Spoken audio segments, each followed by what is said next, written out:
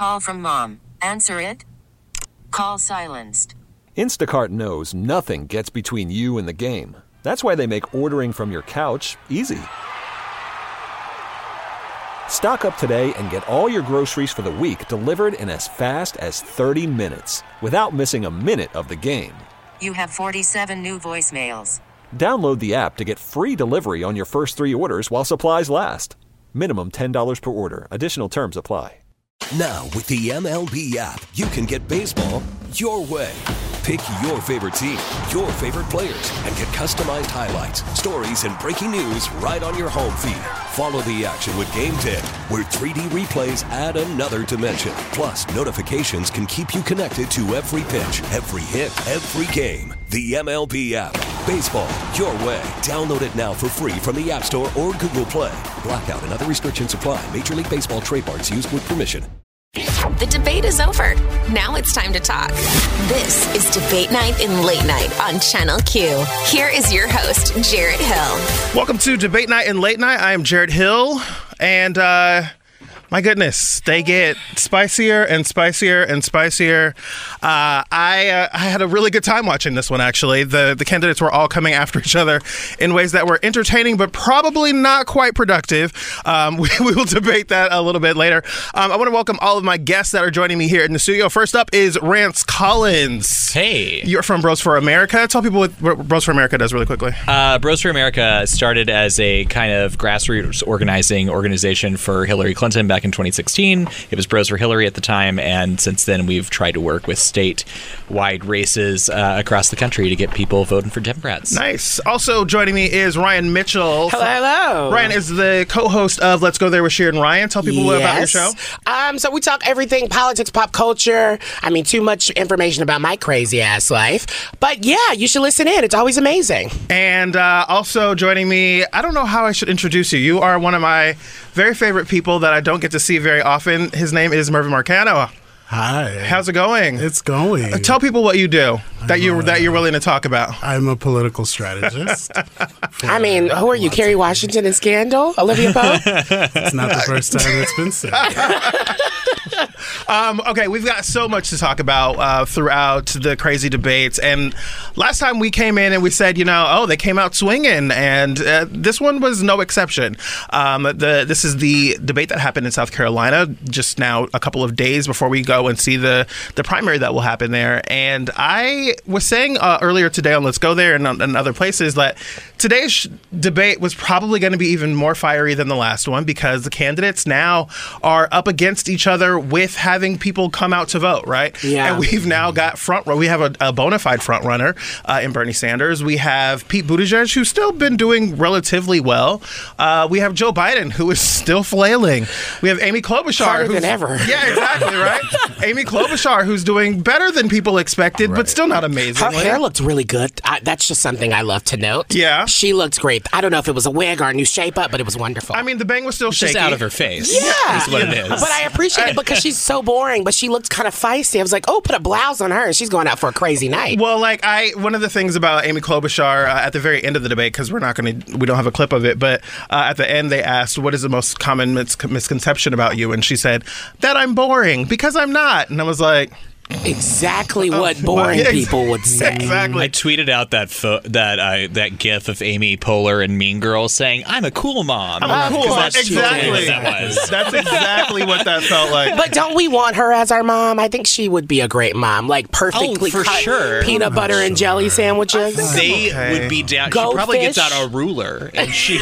Oh God. No, she does my science project for me. That's funny. This hypothetical just made me like her a little bit less. See? Yeah. Told you. Okay, so right out the gate, Bernie Sanders was asked a question, and Bernie Sanders was really on the defensive the entire night. Well, of course, he knew he was going to be. The firing squad was after him all night, and so. After his first question, they turned to Mike Bloomberg to ask for his perspective on Bernie Sanders, and that was an interesting exchange. Here's how that went. Mayor Bloomberg. Mayor Bloomberg, I'll let you respond to that. Do you think Senator Sanders' economy would be better for America than President Trump? I think that Donald Trump thinks it would be better if he's president. I do not think so. Vladimir Putin thinks that Donald Trump should be president of the United States, and that's why Russia is helping you get elected, so you'll lose to him. So I thought if I he's not wrong. If I were Bernie Sanders in that moment, I would have probably said to him, "You may be a billionaire, but that was a cheap shot," right? Like, yeah. But he does bring up something that has been an interesting question to me. In this past week, we've learned that Bernie Sanders, along with Donald Trump, are both being kind of helped by Russian influence in ways that we don't know specifically what necessarily all of those things are. And it did make me wonder about Bernie Sanders. We've had this narrative about Bernie Bros, right? About how aggressive they are, how they will attack anyone who even uses his name in less than a perfect way. I've always been worried about him. Well, we've always been, but now it makes me ask the question, do you think that voters are going to maybe question that narrative that's about Bernie Sanders right now? I sure hope so, just because one thing that we saw tonight was Bernie Sanders actually being questioned on his past. We have not. He's kind of skated through this thing, kind of really waiting, taking in and kind of winning from his 2016 stance. I feel like all his followers just followed him there. And so today was a moment where you see him getting, his gun record, everything from, how he's looking at certain things now, his Medicare for All plan. It just seems like he's just all talk and there's nothing there. And then if you do question him, he gets very upset. Very grumpy old man. Well, Joe Biden would say, Bernie's hardly done anything in the Senate, right? Well, Joe Biden would say anything as clearly tonight. Well, yikes. Okay. But Yikes. Mervin, what do you think? Do you think that the information that the Russians are trying to help Bernie Sanders? I think the Russians will do whatever it takes to create any kind of dissension amongst American voters. We saw when they were creating Black Lives Matter pages that were meant to scare white people. We saw that happen in the last election. I think that we can't say for sure that Russia would prefer Bernie Sanders as a candidate. I think Russia would prefer that people continue arguing amongst themselves. And I think we can't trust that any of these Bernie bros are real people. I think that's just the kind of energy that you have to have as a voter right now, is that you can't really take everything for face value that you read on the internet. But I do think that it's clear that Bernie's the front runner and people are going to beat him up for a little while. And that's probably good. There do need to be some more details on those plans. And I think a lot of people have questions, but I think Bernie, continues to rise to the occasion. He's the front runner for a reason, and a lot of people are hemming and hawing about whether or not he has a plan or not. But clearly Americans are drawn to Bernie Sanders. And just the way they're drawn to Donald Trump, I feel like. They're two extremes. Well, and I think people don't know how the middle right now. Yeah. Rance, you told us a little bit ago that Bros for America started off as Bros for Hillary, and obviously Hillary in the 2016 election. Bernie Sanders was the adversary, and there was a lot of tension between the Clinton supporter and the Bernie Sanders supporter. I'm curious how you think this time around, all of those moderates that don't necessarily have a single candidate because they're kind of split between a Biden and a Klobuchar and a Buttigieg. How do you think they're going to feel about Bernie Sanders this time around? Well, I will say that the entire reason that our little group started was because we were people who were supporting Hillary and we were getting attacked online for doing so. Now, at the time, we didn't know that Russian bots were in the equation, but I'm sure some of that was Russian bots, but a lot of it were just friends of ours who were calling us names for supporting Hillary, basically. It was very divisive, and it wasn't exclusive to just bots because there were people I knew who were doing this. Oh, wow. And when you put your name, and when I put my name besides Hillary Clinton's, I started getting a lot of things in my inbox that I didn't look at the filtered inbox in Facebook for a while, and then I'd opened it one day, and it was like the most ridiculous thing I've ever seen. But I think this is a very relevant conversation to have because just yesterday, someone from Bernie Sanders' team, a campaign coordinator of his, was fired. Because he had a private account on Twitter that he was using to bash the other candidates and people who supported them. And last week, Ava DuVernay put on her Twitter that she wasn't feeling Bernie Sanders, and she got attacked from all sides from somebody, both Russia and Bernie bros combined, probably. So this is a real conversation to have because we're beating up our own over people having questions about a candidate. So when it comes to South Carolina, obviously this is going to be the first time that we see an electorate that is predominantly black, or that is a large population of black folks.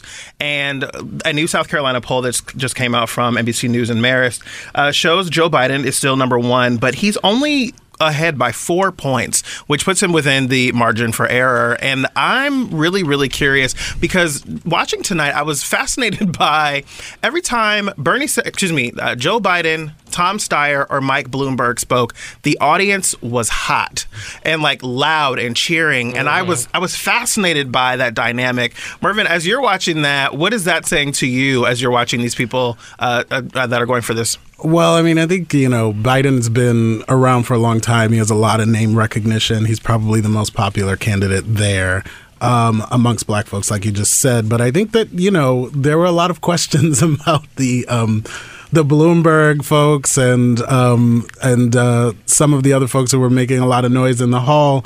Some of that has to do with the cost that it took to get into the debate.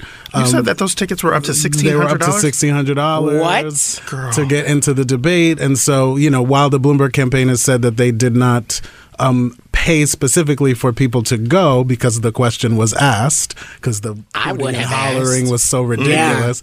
Yeah. It seems clear to me that, somebody was, buying tickets in bulk, and that was clear in terms of the response of the audience. Where does that money go when people are purchasing tickets to the debates? Where's that money? It goes to the party, I believe. DNC. I believe so, yeah. That is wild. I had no clue because that just doesn't seem like something you should be profiting off of, because then you're already now saying, okay, a certain group of people can't come because they can't afford those tickets. Well, so it really shows the flaws in our system when we're thinking about DNC everything. also needs money, because they are not able to fund races right now. But guess what? If Mike Bloomberg promised that he will continue to funnel all this money into them if he doesn't get the nomination. So why they don't care about he totally understands. Yeah. He got, they don't have to worry about money anymore. I will say, no matter what you may have thought of Joe Biden's overall performance, I thought he did play to his audience very, very well. And I think that I think he put South Carolina in the bag. Honestly. Well, he had to. He had no other choice. And he went after, he had a clear target, and that was sewing up South Carolina. And I think he did that tonight, which will have an effect on the narrative going into Super Tuesday. So one of the things that was interesting to me was Elizabeth Warren versus Mike Bloomberg, because I feel like this is where I feel like I've been seeing Elizabeth Warren at her strongest. Yeah. She loves to come after Mike Bloomberg, and I'm loving it. She has her Vaseline on. Listen, she put on a good sneaker. Yeah. I said last time, the Nikes are out. She was coming out for World Star clips, right? Like she was ready she came ready. What I thought was great also about going back and forth between Elizabeth Warren and Mike Bloomberg is it kind of gives me what I think would look like exactly Elizabeth Warren versus Donald Trump. This is one of the first times that she engaged him tonight. But Bernie and I agree on a lot of things, but I think I would make a better president than Bernie. And the reason for that is that getting a progressive agenda enacted is going to be really hard, and it's going to take someone who digs into the details to make it happen. Bernie and I both wanted to help rein in Wall Street. In 2008, we both got our chance. But I dug in, I fought the big banks, I built the coalitions, and I won. Bernie and I both want to see universal health care, but Bernie's plan doesn't explain how to get there, doesn't show how we're going to get enough allies into it, and doesn't show enough about how we're going to pay for it. I dug in, I did the work, and then Bernie's team trashed me for it. We need a president who is going to dig in, do the hard work, and actually get it done. Progressives have got one shot, and we need to spend it with a leader who will get something. So this was her coming at Bernie Sanders, not Mike Bloomberg. But she was saying, I feel like it was a double hitter. Yeah, she came in and said, honey, I'm the one that did all the work. What you talking about? Right? That's it. That's it.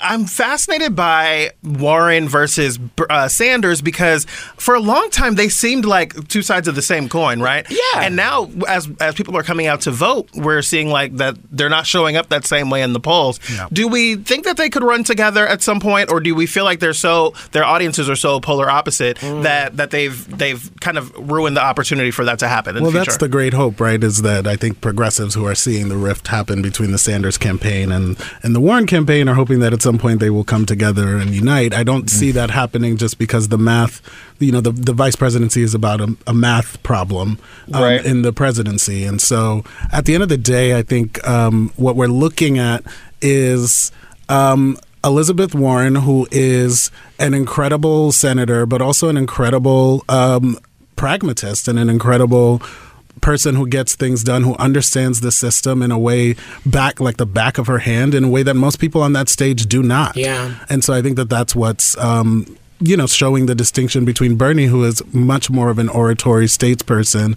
whereas Elizabeth is going to cross the T's and dot the I's in a way that a lot of people who are concerned about the lack of that in the presidency are really drawn to. I think that's a really good point. I do start to wonder, what kind of pairings do we have on this stage? What are the names that we're not thinking about that might wind up on that kind of a ticket? We're going to take a quick break. When we come back, though, I want to look at how Elizabeth Warren came at Mike Bloomberg, because it was... It was tasty. It was a little zesty. I mean, I was hungry, but after that, I'm full. I'm very full. We got a whole lot more of Debate Night and Late Night coming up. Karen Oakham from the Los Angeles Plate is going to join us in just a few minutes. Oh, Lord. And it's going to be spicy. It's going to be spicy. You got more coming up. Don't go anywhere. Debate Night and Late Night with Jared Hill. You kind of like the music there, Ryan. I can tell. I can tell. It's everything. It's a really good bop. Welcome back to Debate Night and Late Night. I'm Jared Hill, and we are getting into this crazy-ass debate that we just saw happening in South Carolina. I want to welcome back all of my guests, Rance Collins. Hi. Merv Mercano. Yo. And Ryan Mitchell. Well, hello, everyone. Also, joining us on the phone from the Los Angeles Blade is Karen Oakham. Karen, how's it going? Karen? Does it say on air? Just kidding. This is what happens when you have me running the board. Yeah, but you're doing wonderful. Karen is joining us now. Karen. Hey. I know what I'm doing. Yes. Okay, girl. Kinda. I almost ran over there. You don't seem that way. Okay. Sketchy, right? Karen Oakham, as I said, is joining us from the Los Angeles Blade. So, okay. Elizabeth Warren versus Mike Bloomberg. Wow. An iconic duo. I was going to say a memoir, Yes. right? I have been fascinated by Elizabeth Warren and the ways that she's been handling Mike Bloomberg, because I feel like she has been handling Mike Bloomberg. So I want to take a look at a moment that she had with him a little bit earlier tonight. Here it is. Here in Charleston. And you know who's going to be in Charleston later this week is Donald Trump. He's going to be here to raise money for his buddy, Senator Lindsey Graham. Who funded Lindsey Graham's campaign for re-election last time? It was Mayor Bloomberg. And that's not the only right-wing senator that Mayor Bloomberg has funded. In 2016, he dumped $12 million into the Pennsylvania Senate race to help re-elect an anti-choice right-wing Republican senator. And I just want to say, the woman challenger was terrific. She lost by a single point. In 2012, he scooped in to try to defend another Republican senator against a woman challenger. That was me. It didn't work, but he tried hard. So she had her own Kamala, that little girl was me moment. And I thought, okay, Elizabeth, I see you, girl. And I appreciate Elizabeth loves a good storytelling moment. Oh, she does. She's a teacher. With a grenade in the middle, oh my right? God, I feel like it's nap time with her. But I'm excited. I can't sleep. Absolutely. Well, I keep thinking that Elizabeth Warren is showing us what she would be like up against Donald Trump, but the chances of that happening seem like they are slowly slipping away. The disrespect. But what I think is interesting about this narrative that she was discussing, and people who just talked about this in the last election, is we need to vote for someone who's actually a Democrat.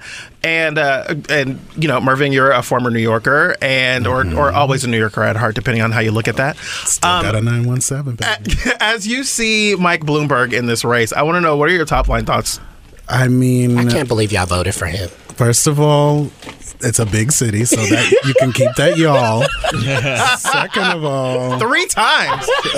I mean, listen, I can't. I've lost count of how many times I was stopped and frisked going home at night from the club or what have you. Wow. And I just, I think a lot of people like to forget that was a particular kind of terror. I mean, I know we're having fun here. It's late, but be honest. That was a really messed up time in New York City where I think our communities paid for the safety of other communities. And the prisons were filled with folks who had a little weed or mouthed off to a cop. And I think, we're now where New York City's dealing with, Rikers and the overpopulation at jail, and it's a direct result of stop and frisk. So I think, beyond the fact that he spied on Muslim communities and was sued for it, I mean, we're all experiencing some sort of collective amnesia about what Mike Bloomberg's mayoralty was about, and I just don't think that we're gonna have an easy time of reminding people, because every time you turn on the television, it's a Mike Bloomberg ad. I mean, even from the last debate when Elizabeth Warren handed him his ass, you can say it, handed him his ass over his issue with women. During this debate, he's got a whole ad already cut with him and women. Which I thought was so inappropriate for No. I thought it was really good strategy, right? Like, if I'm on the Mike Bloomberg team, that's how you do it. Of course, but I think just as a viewer and someone that cares and someone that's also not a fan of Mike Bloomberg, I just was like, are you kidding me? I feel like there's a conflict of interest of him buying ad space in the middle of this debate. At least we should be seeing everyone's. But yeah, I guess it's very smart strategically, politically. But I don't know. I just am not a fan of him. He's such a smug guy to me. I can't deal with. And he was just completely over Elizabeth. He was bringing up these issues, and it sucked because he was dismissive about some serious things. So they asked him about stop and frisk. You brought up stop and frisk and your own experience with stop and frisk. This is how he responded to the question. We let it get out of control, and when I realized that, I cut it back by 95%. And I've apologized and asked for forgiveness. I've met with black leaders to try to get an understanding of how I can better position myself and what I should have done and what I should do next time. But let me tell you, I have been working very hard. We've improved the school system for black and brown students in New York City. We've increased the jobs that are available to them. We've increased the housing that's available to them. We let it get out of control. Which was a bold-faced lie. Like, at the end of his last term, there were double the stop and frisk that there were in the first year of stop and frisk being a policy. So I was really frustrated with the moderators, because this was I think we can all agree that this was a poorly moderated debate. Come on, Gail. But I mean, it was just call out the white woman. They'll just call out Gail. I'm sorry. Yikes. Wait, I'm sorry. Wait.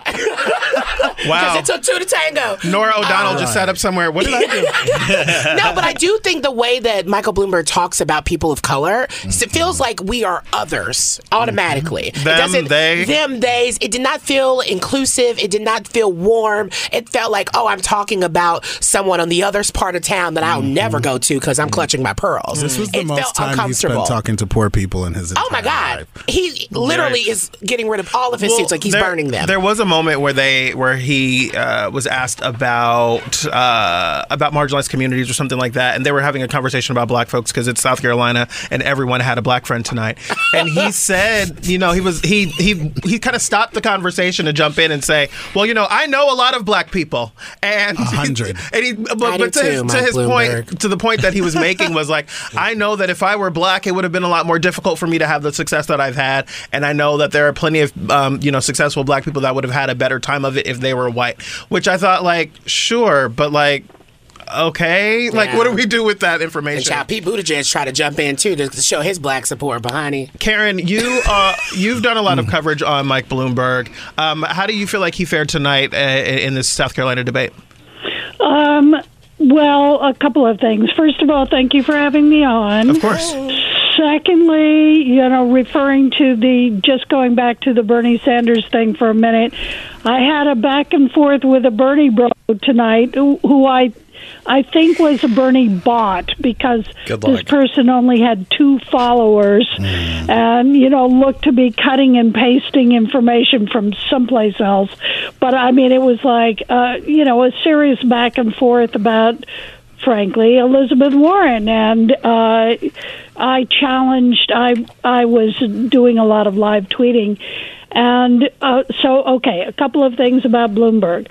First of all, in the first cut that you did, referring to how Bloomberg funded all these Republicans when he was a Republican and funded her opponent, what I felt she was saying there is, oh, and Bloomberg can come at me and I can still win. So that put him down. Say that one more time. That she said he did what? Context, and Karen, he didn't. Yes. You said that she said what about him now? Because I think I got mixed up with what you said at the end. Okay, she was talking about how Bloomberg had funded all these Republicans, right? Lindsey Graham, and then somebody else, and then an opponent of hers, who was actually Scott Brown when she was running for the Kennedy, what used to be called the Kennedy seat in Massachusetts. And what my takeaway from that was, and he can throw whatever he wants at me, but I still beat him. I beat Bloomberg's money by defeating this guy who was a senator at the time. And that's how she won her Senate seat. So that's number one. The other thing about the NDAs I thought was really... Well, wait, before I get to the NDAs, because that's a whole other point. Stop and frisk. I think that the stop and frisk moment was really actually kind of was a defining moment. How so? Because we've heard him say, hey, I apologized, and here are all these black elected leaders and friends I have, etc. But the way that he did it was in that kind of da-da-da-da-da-da-da-da, it was a sing-song. There was no humanity in it. He did not come and say, I apologize, and I really mean it. Well, I think that's a part of the conversation that a lot of us have about Mike Bloomberg, right? Is that Mike Bloomberg, he comes across as really smug. Last time, right, exactly. We were talking about how humorless he is and how he has no charm. And people were waiting to see whether he would come with anything and be like kind of a real person. And why I think it was a defining moment was that he didn't. He had no humanity. He had rehearsed answers. The thing that I think really threw him, and I heard myself gasp out loud actually, was when Elizabeth Warren went after him for the NDA stuff. And she set it up talking about being a pregnant woman who was discriminated against as a teacher. And then she just... it's still, let me tell you what she said. She said, at least I didn't have a boss who said to me, kill it, the way that Mayor Bloomberg is alleged to have said to one of his pregnant employees. And she was furious in the delivery of that. I mean, it was a stripped, raw moment. Yeah, I want to actually take that clip from Elizabeth Warren. Take a listen. This is personal for me. When I was 21 years old, I got my first job as a special education teacher. I loved that job. And by the end of the first year, I was visibly pregnant. The principal wished me luck and gave my job to someone else. Pregnancy discrimination, you bet. But I was 21 years old. I didn't have a union to protect me, and I didn't have any federal law on my side.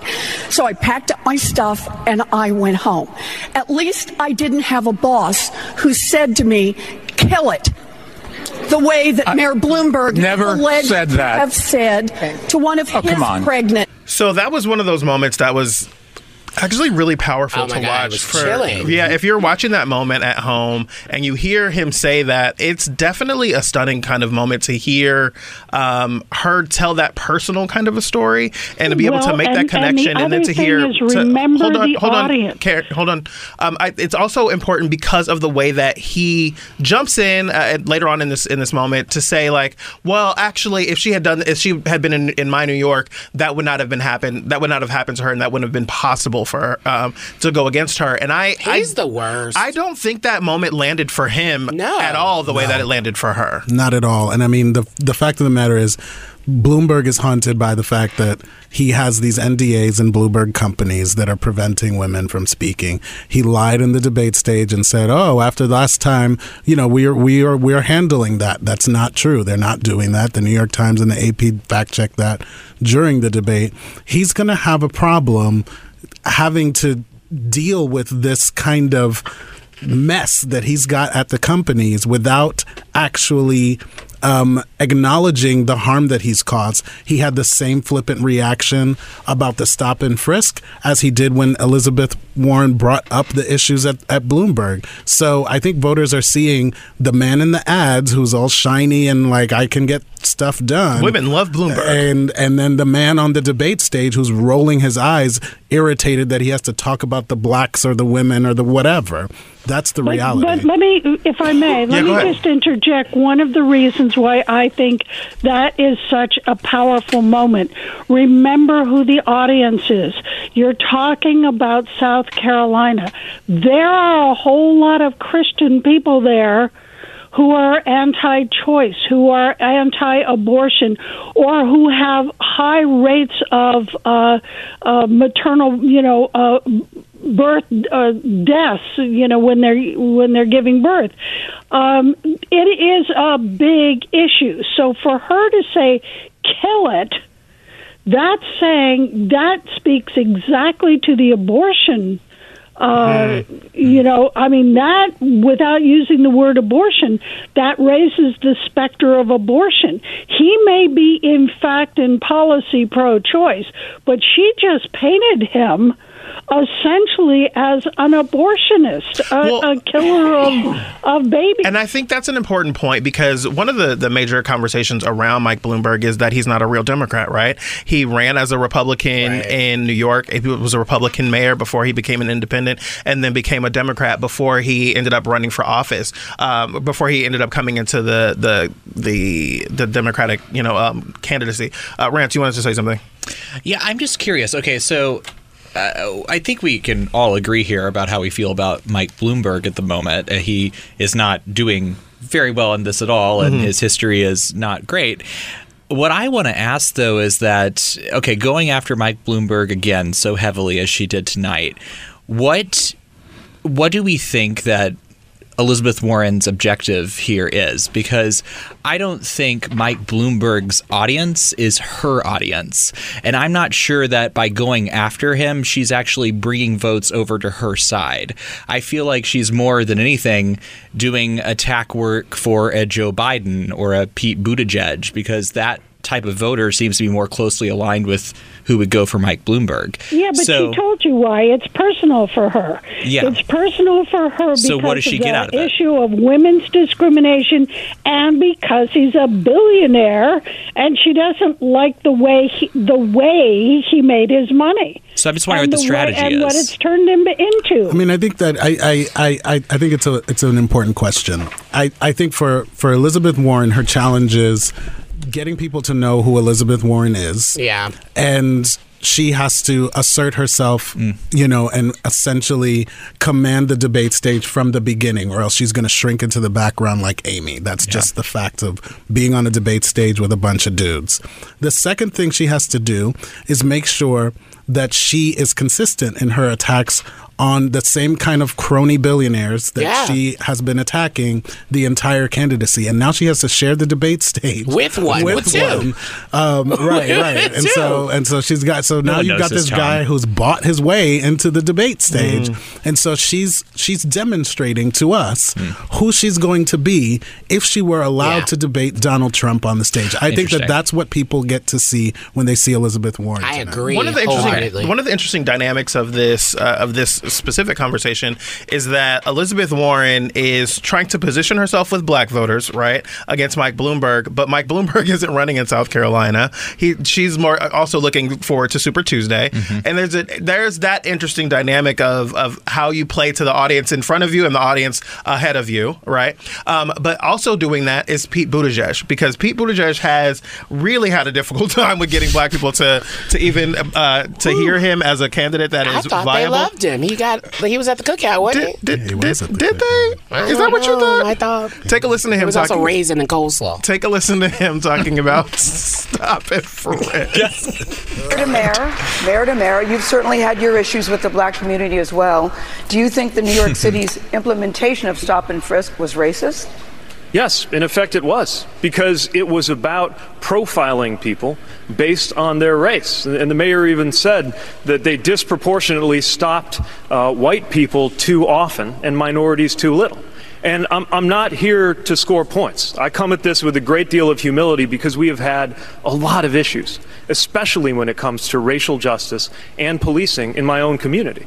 And I come to this with some humility because I'm conscious of the fact that there's 7 white people on this stage talking about racial justice. I got to pause right here. Because, Ryan, I think you know this about me. I love any white person that can address white people as white people. Because it's not common. I just love when I hear a white person say white people because a lot of white people don't say that. But carry on, Pete. None of us have the experience, the lived experience of, for example, walking down the street or in a mall and feeling eyes on us, regarding us as dangerous without knowing the first thing about us just because of the color of our skin.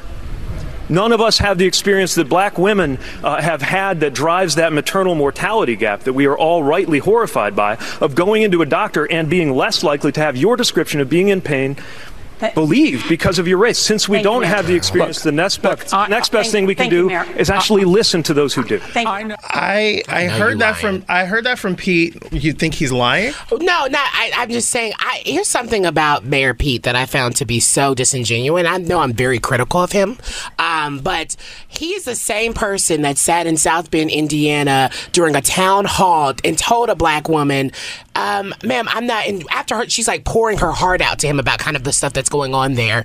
He said, "Ma'am, I'm not asking you to vote for me." But him running for presidency is him asking for votes. And for him to have told a black woman that after his black issue in South Bend, Indiana, which is like, 5 people, he's now sitting here talking like, "Oh, I understand what black women are going through when it comes to birth rates. I understand that stop and frisk is racist. I understand all these woke things all of a sudden, but you couldn't even handle yourself in South Bend, Indiana."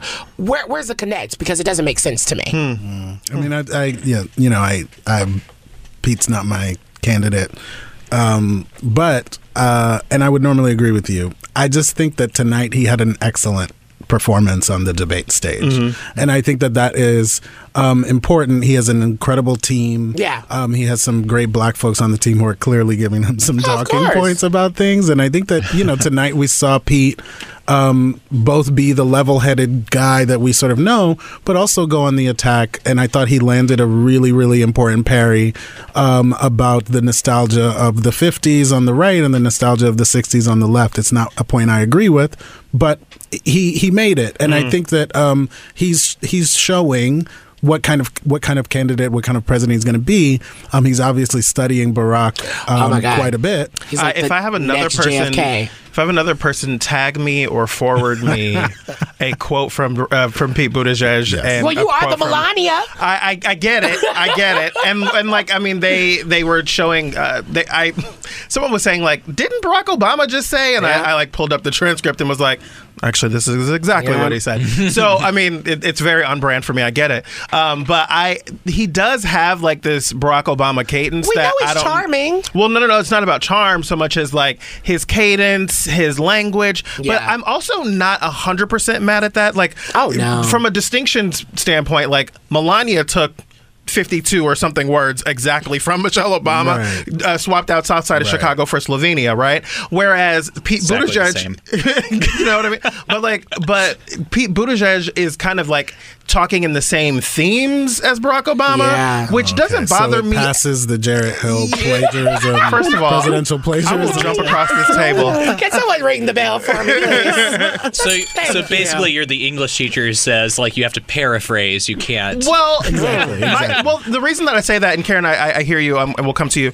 The reason I say that is because like there's only so many ways that we can talk about our dreams for America, right? Oh yeah. Our dreams for a better America, our hope for tomorrow, what we want to do for our children, and so like if it's thematic, to me, it's okay. If it's like... Give you a little theater with it. Exactly. If it's a transcript, it's a different kind of thing. Go ahead, Karen. Well, so a couple of things about this. First of all, I thought that one of the outstanding things was the difference between Bernie Sanders dealing with Fidel Castro and Pete Buttigieg being asked about black support and pointing to the Douglas Plan and saying that was put together because of and with black voices, which to me suggests an evolution from sitting there and saying to that woman, you don't have to vote for me, to now where he has an actual plan that he didn't, put together himself. I don't think that means it's genuine. Other people. So there looks to be an evolution on that. That's number one. Number two, he raised a really, really important point about Sanders, which is to say that, as a Democrat, how are these down ballot folks? We have to keep the House and we need to retake the Senate, he was saying. And how are we going to do that if everybody has to explain what a socialist is up against Donald Trump? And I thought that was, bringing up the House and Senate races and those down ballot races and, who are based on whose values and who's a socialist, I thought was a really important point as well. We got to take a quick break here, but I want to come back because there's a moment with Tom Steyer that I thought there was some real value in him talking about the dangers of two of the front-running candidates. We're going to take a quick break. When we come back, my whole team is still going to stick around. Karen, can you hang out with us for another couple minutes? Oh, sure. All right, we're going to take a quick break. More Debate Night and Late Night with Jared Hill coming up. Debate Night and Late Night with Jared Hill. Welcome back to Debate Night and Late Night with Jared Hill. Guess what? I'm Jared Hill. And bringing back my whole entire panel. Ryan Mitchell from Let's Go There with Sharon Ryan. Hello, everyone. I've got Rance Collins from Bros for America. And I've got, there we go. That's why I turned mine on. Sorry. He be sabotaging people. I'm here, believe me. You know what? Listen. You do it 3 times, and then you're that guy. A political strategist, Mervyn Marcano, is joining us. Hi. And also on the phone with us is Karen Oakham from Los Angeles Blade. Karen. Karen. Karen, are you there? Karen, are you there? There you are. I am here. Can you hear me? Yes, we can hear you just fine. All right. So this other moment that I thought was great, I don't know what it is about him that I like, but there's something about Tom Steyer that hits for me. He is like your grandpa, that you go fishing with every 2 weekends. I don't know. Tom you Steyer went fishing so often. Right. I'm like, I lived in the South. That was my summer camp. Hello, Nashville.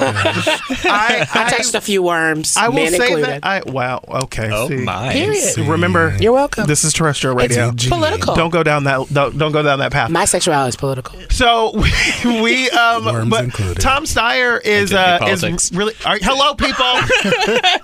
I'm sorry. Welcome back to the conversation. That was my fault. Sorry. But there's something about Tom Steyer that I really enjoy, and one of the earlier things that he said in the debate tonight was about how there's a risk associated with 2 of our front-running candidates. This conversation shows a huge risk for the Democratic Party. We are looking at a party that has decided that we're either going to support someone who's a democratic socialist or somebody who has a long history of being a Republican. And let me say that I got into this race because I wanted to fight for economic justice, for racial justice, and to make sure we had climate justice for the American people. And I am scared. I love him and I am scared. Yeah, he's terrified.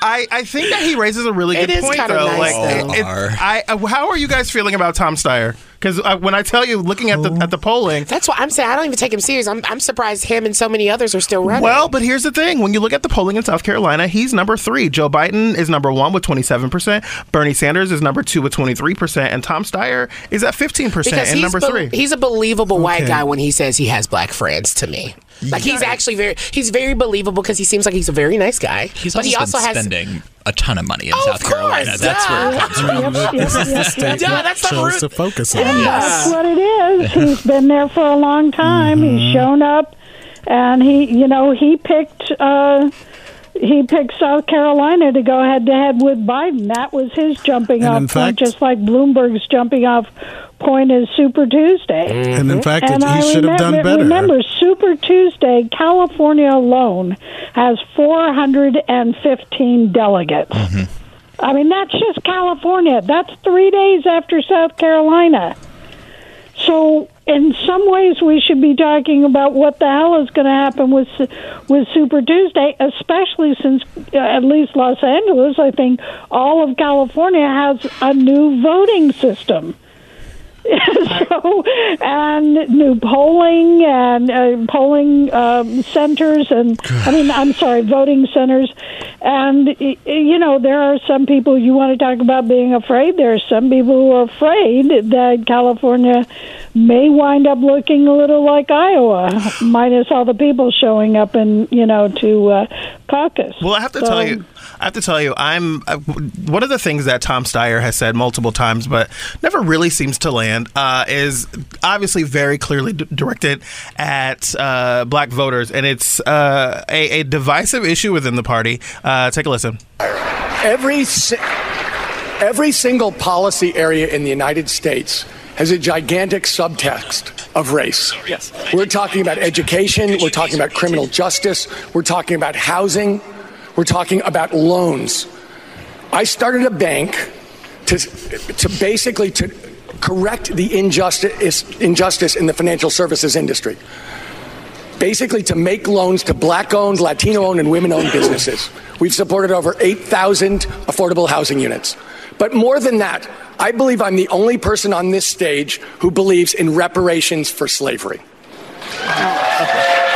Something happened. So this is something that I've heard him talk about multiple times, and reparations is something that is controversial for a lot of people. But I've heard him mention this multiple times, and I don't think it's a coincidence that he's bringing it up in South Carolina. Mervin, what do you think? Do you think this lands for people at all? Does it make a difference with him in polling? I think somewhat. I mean, I think earlier in the race there was a lot of conversation about reparations. It sort of died down a little bit. Yeah. But each of the candidates were lobbied pretty hard, I think, by folks who really care about the issue, and Tom Steyer was really receptive to it, and I think he thinks it's now differentiating him from the other candidates. Whether or not it matters to the average South Carolina primary voter, I'm not quite sure, but I do think that it will matter in the election, in the general election, when Democrats will need new voters, unlikely voters, to counter a Republican candidacy from Donald Trump. But I do think, to your earlier point that I think you were making about what Tom Steyer was saying in terms of the dangers of the two candidates, this is an election where I think we are all sort of doing a lot of hand-wringing about, who's to this or who's to that. And what it's really showing us is that the Democratic Party is having a crisis in terms of what it stands for and an identity crisis. Yeah. And I think that in most other countries, Bernie Sanders and Bloomberg would not be in the same political party. And I think that is the tension that we're going to see when a lot of young people and a lot of new voters are going to come to the door of the Democratic Party and say, hey, you don't speak for us. So the Dems do have to make a decision about what kind of party this is going to be in 2020. And I'm not sure that the best strategy is, I think, Amy Klobuchar's consistent talking point, which is if you want everything to kind of just be okay, come with me. I just don't think that's going to work. So as a political strategist, then, how do you envision this going, and how could this go well for Democrats? Because I think we can all see the ways that it could go very badly very quickly. So many ways. There's so many ways it could go badly, and I think we don't actually spend enough time talking about it. But I do think that, there's a lot of people on cable news talking about and worrying about Bernie Sanders and even Elizabeth Warren to a certain extent. And I just think that what's happening is that we have a set of candidates that are running new organizing engines that are bringing new folks into the party.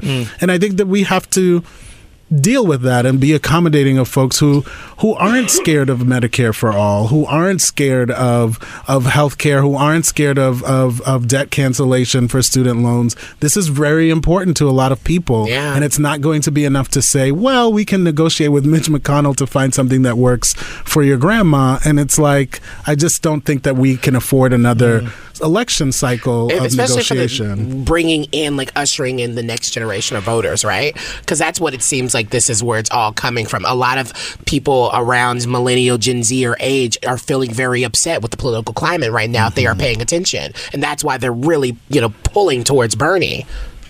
Well, I mean, that's all well and good. But I mean, the fact is, I don't think that the numbers so far, even though he won very handily in Nevada, it still was a very small percentage of their electorate. Oh, yeah. I don't see these huge numbers of young voters. I don't think that there is any difference in any generation about what percentage of the young population is really going to be voting. And an uptick in young voters is still never going to match what you get from older voters. And that's why it matters when you go on television and give a little partial praise to Fidel Castro, because that's what ends up with you losing Florida. And right now, the Democrats need to look at a general election mindset that can actually pull people in later on down the road, because right now we have very few opportunities to win the Electoral College. Everyone is down 10 points right now in Wisconsin in a poll that came out last week. Every single candidate.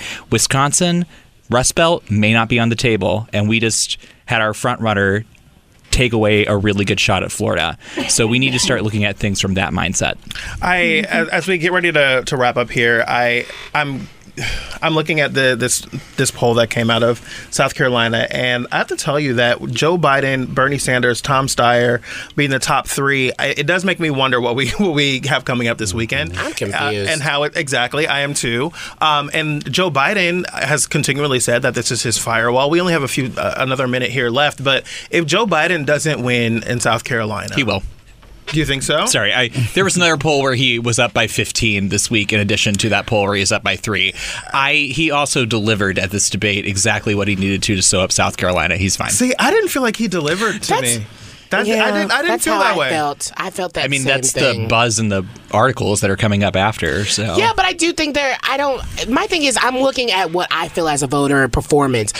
Especially someone that is the average voter. I don't think they're going and looking at these like the media in general, especially with fake news and all these things. Like, I feel like people are, if they're watching it, they are trying to see, oh, did he prove that to me or not? I think a lot of voters are being a little bit more strategic than just going to CNN just to find out what they have. Do you think voters in South Carolina are online, though? To be honest, I don't even. That's why I was low-key kind of very excited that no shade, but that BET was like running the debate today, right? They were doing it. That's a large group of people that wouldn't see it. I think what ends up being important to me is that, like, Joe Biden has had a long history of being supported in this election by black folks. Yeah. But I think that as we continually see Joe Biden up against other candidates and how well they perform in these debates, how articulate they are on these issues, I don't know that Joe Biden is really showing himself to be like such a strong candidate.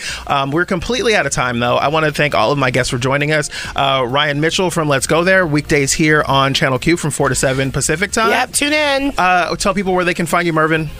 On Twitter. On the social media. At Britt Rican. Yes, I tweeted it out so you guys can follow him. Rance, where can people find you? I am also on Twitter and Instagram at Rance Collins. You didn't let me do that. And Karen Oakham, everyone can find you at the Los Angeles Blade. Thank you all so much for being here. We'll see you guys next time. Don't go anywhere. Debate Night in Late Night with Jared Hill.